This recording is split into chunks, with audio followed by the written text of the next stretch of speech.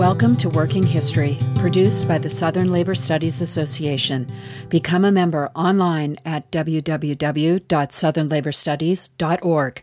I'm series host Beth English, and today we're speaking with Julie Green, professor of history at the University of Maryland. She is the author or editor of several books, including, most recently, The Canal Builders, Making America's Empire at the Panama Canal. She is currently at work on another book, Box 25, The World of Caribbean Workers. Professor Julie Green, welcome to Working History. Thank you, Beth. It's great to be here. So you're working on a new book project that you're tentatively titling Box 25, The World of Caribbean Workers. Can you tell us about the book? And maybe a good place to start would be to ask you, what is Box 25? Sure. Yes, absolutely. So Box 25 is a box in the archives at the Library of Congress, and it holds this remarkable collection of memoirs that were conducted as part of a competition held by the Isthmian Historical Society in 1963. And the idea was, through this competition, to try to generate brief memoirs or testimonies by canal workers who had helped to build the Panama Canal. The competition was calling for the best true stories of life and work on the Panama Canal. Mm. This competition generated submissions by a little more than 100 workers who had built the canal, who had dug, who had planted dynamite, who had laid tracks. And it's one of the best sources we have on the ordinary lives of the Caribbean, mostly Caribbean canal workers. These were workers who were writing in their twilight years, decades after they had worked on the canal. Mm-hmm. And they wrote really beautifully, really poignantly about their lives and their labor. So it's an amazing set of memoirs. It's a set of memoirs that have been used by many historians. I used these sources when I wrote my book on the construction of the Panama Canal, The Canal Builders. Mm-hmm. And I thought, it's such a tantalizing collection, and it's so remarkable that these men's lives are held in Box 25 in the United States at the Library of Congress. Why they're here, why they're not in Panama, where Panamanian people could access them more easily is part of the story that I'm telling. So the goal in this book is to analyze the memoirs in Box 25 themselves, but also to use them as a jumping off point to see what more I can learn about these men by tracing them in other archives and by seeing what their lives, their travels, their families, their loves and labors can tell us about the vast Caribbean diaspora in the early 20th century. Mm-hmm. So what initially got you interested in this topic? You mentioned your one of your earlier books, The Canal Builders, and I'm assuming this is sort of connected to that in some way? Absolutely. It really grew out of my work on the history of the construction of the canal. But, to back up before that, the big picture is that I'm interested in scholarship that helps us connect the United States to broader global dynamics. Mm-hmm. That's really what motivated the book on the construction of the Panama Canal. I'm interested in thinking about problematizing the territorial boundaries of the nation state and not taking it for granted that those boundaries should also limit our knowledge about the history of the United States. Today and historically, the United States has been a part of the world, not just a part of it, but a huge influence. Mm-hmm. And as a labor historian, I know that what's happening in New Jersey or Detroit or Denver is important, but to me, it's even more exciting to connect that to the ways that U.S. history includes a global working class. If you think about the turn of the 20th century, for example, the period I work on, think about the ways in which the War of 1898 meant victory in that war, meant that the United States acquired an empire that stretched halfway around the world from Cuba and Puerto Rico to Hawaii and onward to the Philippines. And at the same time, U.S. corporations are also expanding their reach, typically with support from the U.S. government. So my thinking is that we need to think harder about that global expansionism of the United States and consider how that connects to the history of the U.S. working class. Mm-hmm. In the case of the Panama Canal, for example, the United States brought more than 100,000 workers from all over the world to the Isthmus of Panama, mostly workers from the Caribbean, people of African descent, especially from Jamaica and Barbados, but they also came from the U.S., Canada, from Italy and Spain and India. The United States used really harsh discipline, authoritarianism, and a pervasive system of racial segregation to manage these workers. And so that, to me, that's a big history that needs to be connected to our understanding of U.S. labor history.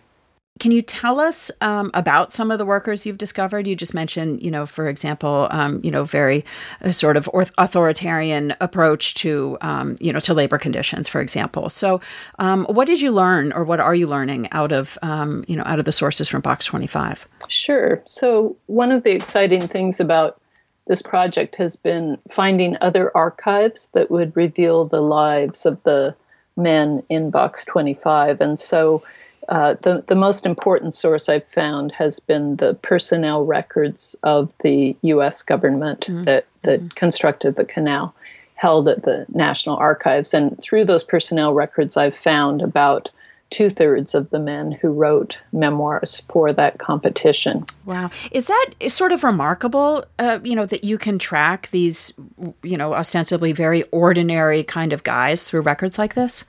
Well, it's a great thing about a vast and somewhat compulsive bureaucracy like the United States government, that the United States was almost as concerned with efficiently documenting its labor practices and its management, its discipline, and it's almost its sort of objectification of these 100,000 or so men as it was with the actual construction effort. Right. And so as a result, there's just tons of records. A lot of them are unprocessed. So finding these particular men was difficult and was very much hit or miss. But when you find them, you take this story they wrote for the competition that's held in Box 25 that's maybe 3 to 5 pages about what they were doing on the construction, and then suddenly you connect that to their personnel record, and a whole world opens up. Some of the documents, for example, there's a certain document called the Application for Photo Metal Check that was created in 1918, and it includes a photograph of each of the men, and it includes information about their physical characteristics. Oh, that's fascinating. So it's really interesting to see how the U.S. government bureaucracy is really, in a sense, kind of marking and commodifying these men. It's telling you whether they know English or not, whether they're considered by U.S. government standards black or brown. It lists physical problems, a missing finger, missing teeth, a scar over the left eyebrow. And so it's fascinating to use these documents to watch the bureaucracy at work. And so what was life like for these workers in the Canal Zone? And how did they live daily? How did they work daily? How did they interact with one another? Sure. So I think their lives were pretty amazing.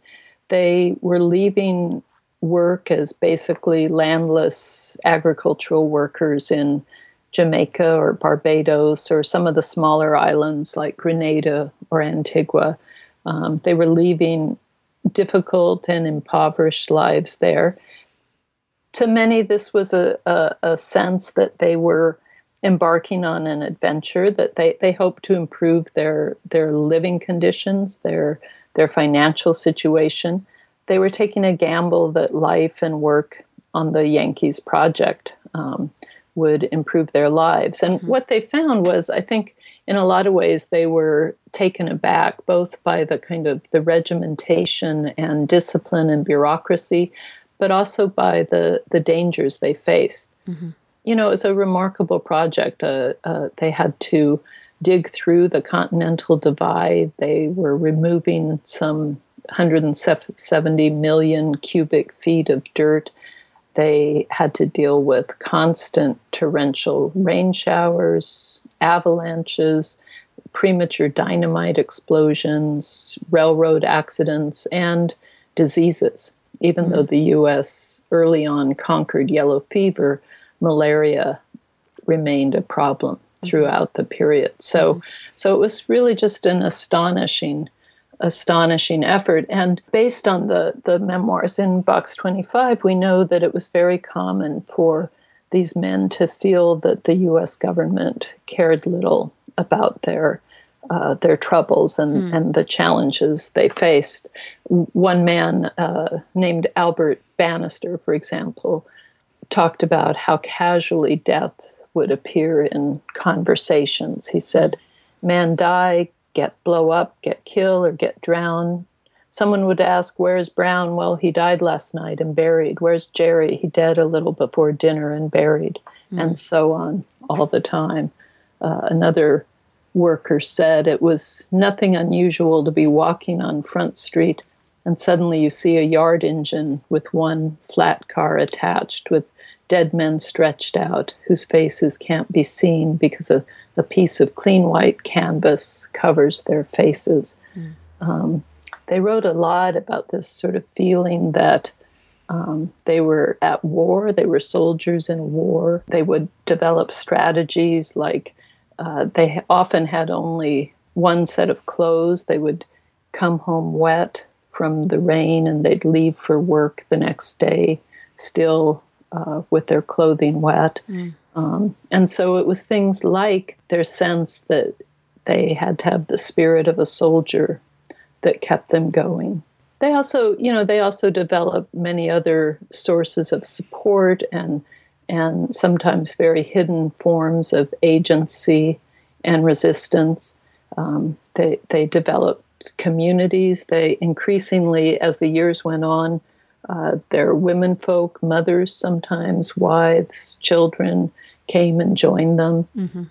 Their religion, leisure activities, and finding ways to resist the government's authority, especially through mobility. They would change their jobs, they would change where they lived so as to create a little more space in their lives and in their work to better their situation. And can you give us a little sense of the scope of the project in terms of geographically? How big of a space are we talking about? How many workers overall are we talking about? When you just mentioned that, one of the strategies is to change jobs or to move someplace else. How difficult or easy would that be to do? So the scope of this, the Caribbean diaspora as a whole is, people are moving around. They're moving to the canal and home to their home islands. There's vast movement that happens as the canal project is finished in the mid-teens, as the U.S. government tries to get rid of as many of these workers as possible. For many of them, the goal was to save their money and migrate onward to the United States. So this diasporic movement generated by the Canal Project really is the origins of the Caribbean American community in the United States. On the Isthmus of Panama itself, mobility, the Canal Zone, which was effectively U.S. territory granted to the United States in perpetuity by the treaty that the young Panamanian government signed. This canal zone was a pretty large space, about 40 miles long, about 10 miles wide. And we know that these workers are moving around because we see the U.S. government trying to take action to make it stop. So we know that workers are, if they're digging in In one section of the job, they disappear from the payroll for a while. They might reemerge in another section where the pay is better, or they might not reemerge at all because they've changed their name. Okay. That's another thing the government did, was try to issue policies to make it harder for workers to change their names. But of course, that was something ultimately they couldn't control. Changing residencies became an even larger problem for the government. The government required that workers who were living in the labor camps created by the U.S. were required to pay for their meals in government cafeterias. And the Caribbean workers had many, many special words for how horrible they found the government food. They just thought it was completely despicable. And so increasingly, as the years went on, in larger and larger numbers, workers moved out of the labor camps and moved into Panama City or Cologne, where housing was very expensive and congested, but it still meant that workers could deal with food as they wanted. It meant they couldn't be evicted from the labor camps if there was a labor action. And so this became a huge problem for the U.S., and the U.S. Government officials tried to respond by ending the requirement that the workers buy their food in cafeterias. But even this didn't change the situation. By the end, only something like 20% of the workers were actually living in the U.S. government labor camps. So in terms of some of these strategies that you're talking about for how workers try to improve their lives in, as they worked on the canal, it seems like there was sort of a combination of both individual strategies, for example, moving out of a government camp.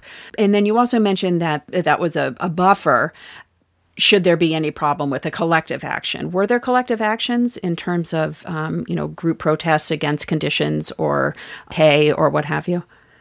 It was very difficult for Caribbean workers to launch collective actions because the United States government carefully kept such a vast surplus of Afro-Caribbeans so that they could easily fire anyone who didn't work productively or who engaged in an action.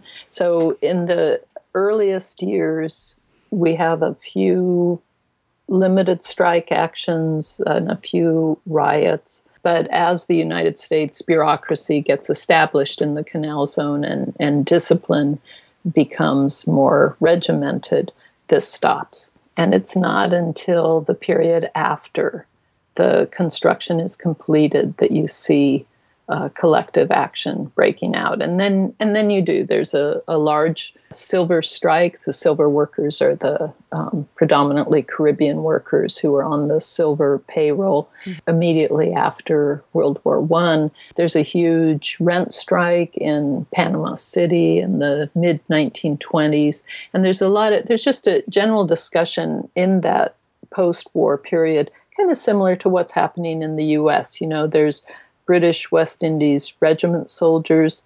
Panama sent a lot of Anglo-Caribbeans to World War I, and they come back somewhat radicalized, somewhat militant. Garveyism is spreading through the Canal Zone and Pier area. And there's increasingly a sense among Caribbean workers at that time that in the construction period, they put up with the conditions, they put up with the feeling of disrespect. And in the post-war period, they're not willing to tolerate that anymore. At the same time, by the post-war period, of course, the labor force is much smaller. And so it just becomes a very different dynamic altogether. Mm-hmm. And so what are there things that surprised you and continue to surprise you as you do this research? Right. That's been one of the exciting things about this.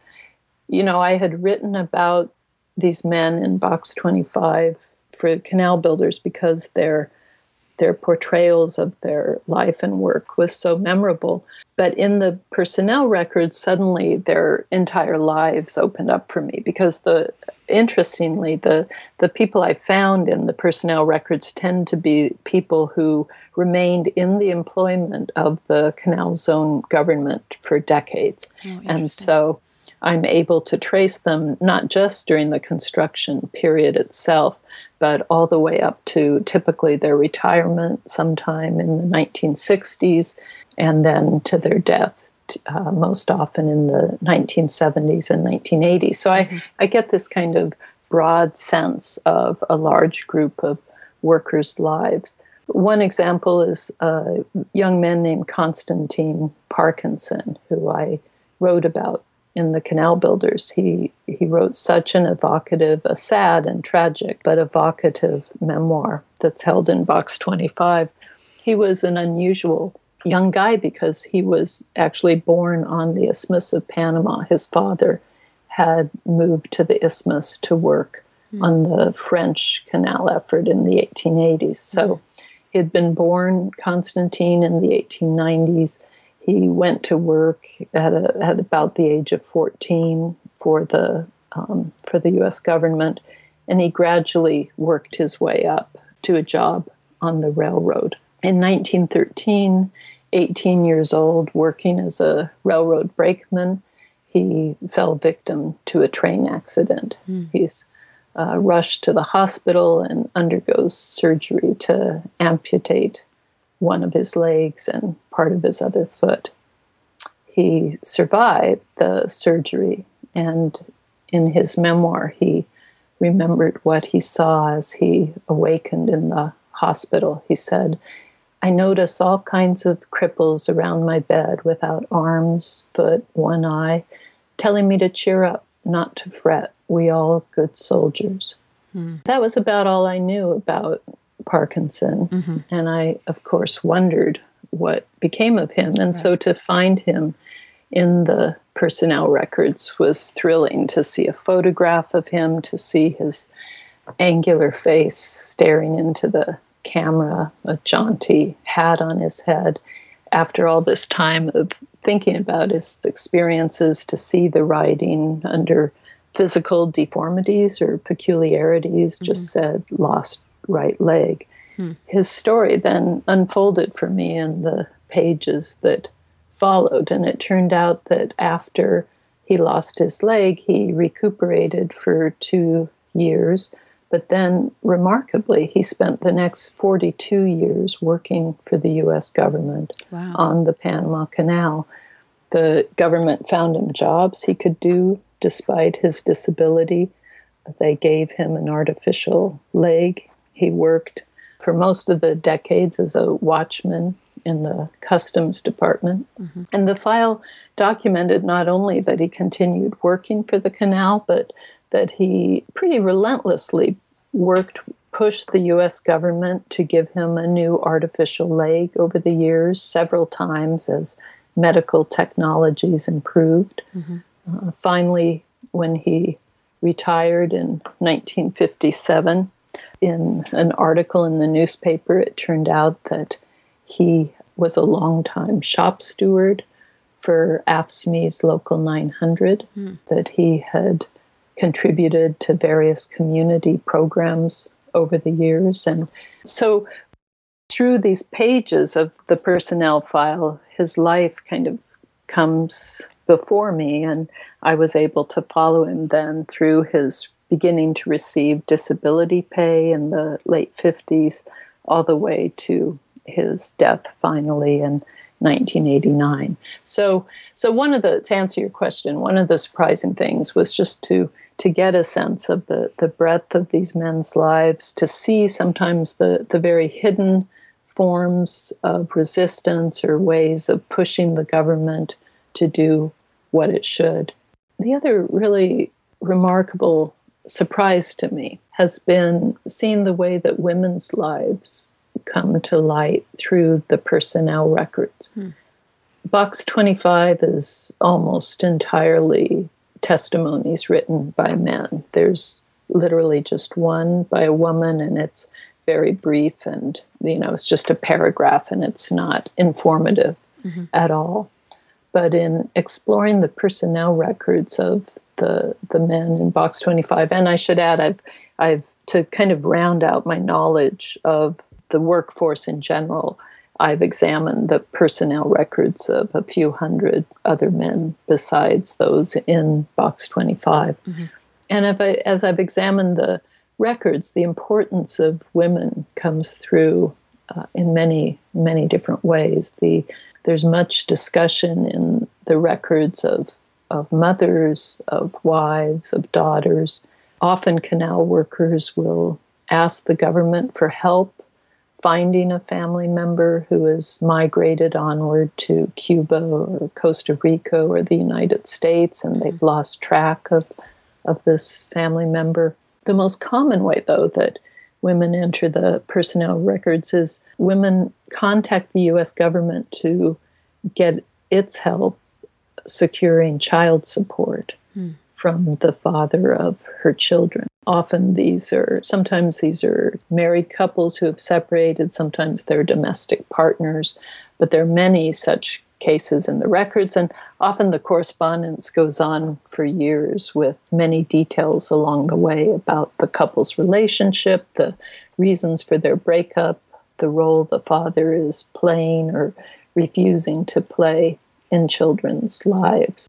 And of course, the lives of any Caribbean workers in the Canal Zone are hard to trace, male or female, but the women who move to the Canal Zone are the most difficult to research. They usually, almost all of them were working for a wage, but mostly they were not working for the U.S. government, but rather they were part of an informal economy. So there aren't nearly as many sources. And so to be able to kind of read between the lines of the personnel records and bring the women's lives to light has been a great thing. So just circling back and sort of connected to what you just mentioned about needing to some extent read between the lines of personnel records to get at this bigger story.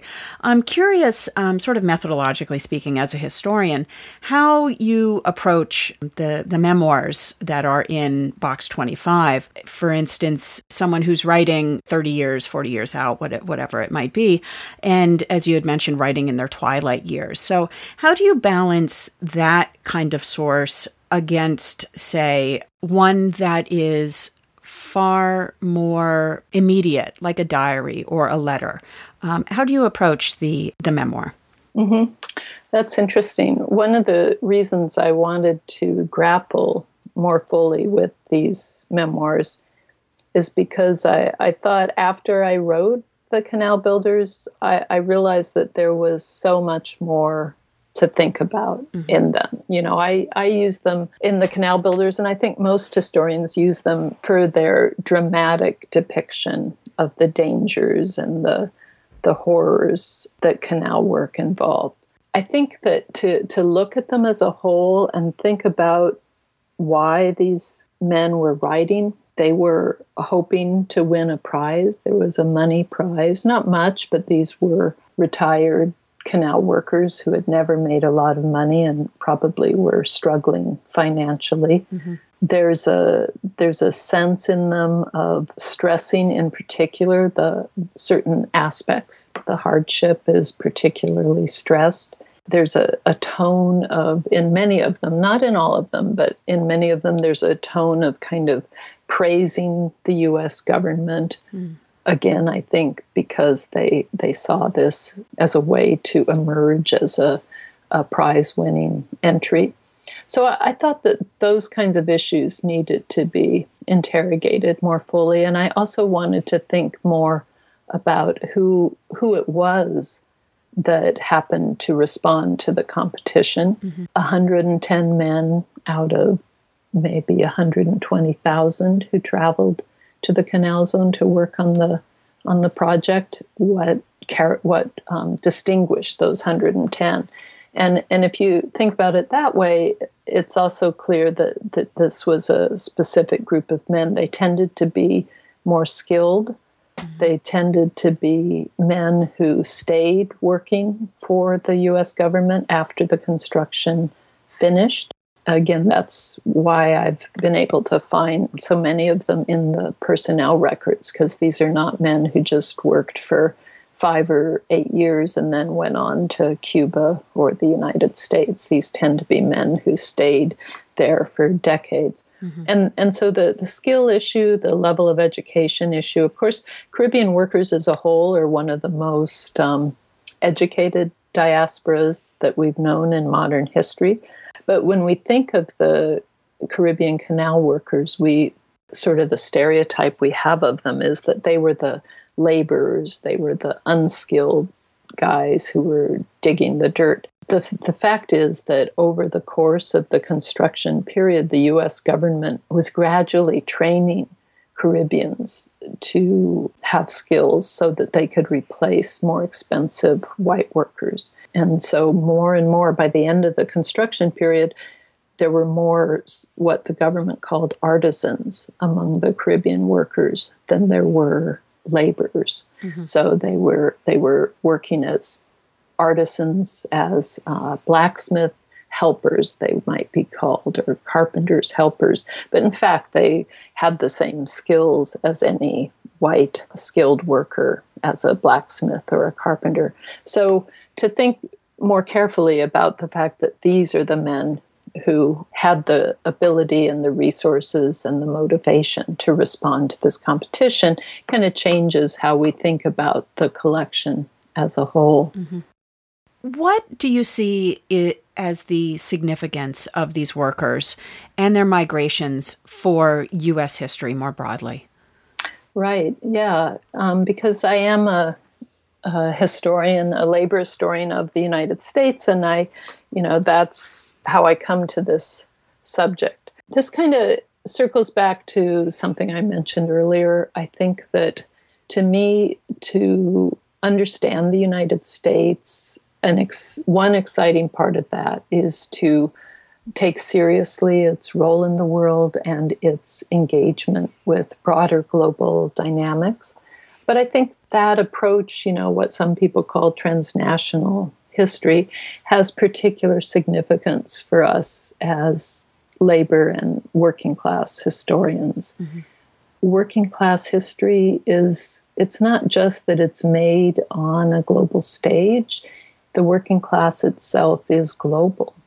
Working class history in the 19th and 20th century is very much a history of global labor migration and diaspora, the way I see it. Decades ago, Herbert Gutman wrote very influentially about the ways that mass immigration, in effect, made and remade over and over again the American working class.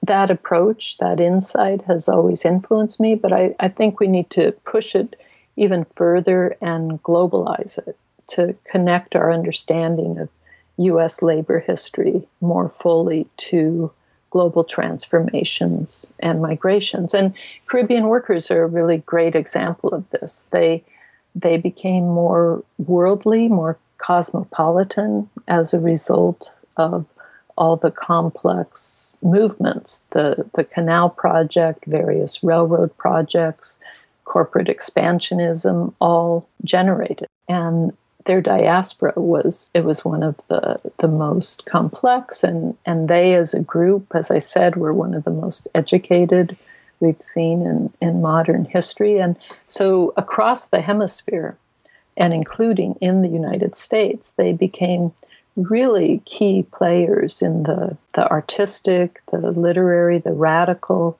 and the labor movement history of the working class. So to think about the U.S. working class itself, it's important to understand those influences and to think about the ways in which Caribbeans in particular connected U.S. working class history to an international hemispheric network of radicals, artists, and labor activists that stretched much more broadly than the traditional boundaries of the United States. Well, that gives us quite a lot to think about. So, Julie Green, thank you for sharing this new book project with us, and we'll be looking forward to seeing it in print. Great. Thank you so much. I enjoyed talking with you. Thank you again to Julie Green, Professor of History at the University of Maryland, for speaking with us. Professor Green is the author of the forthcoming book, Box 25, The World of Caribbean Workers. And thank you for joining us for this episode of Working History, a production of the Southern Labor Studies Association. Visit us online and become a member at www.southernlaborstudies.org and follow Working History on Twitter @Working History.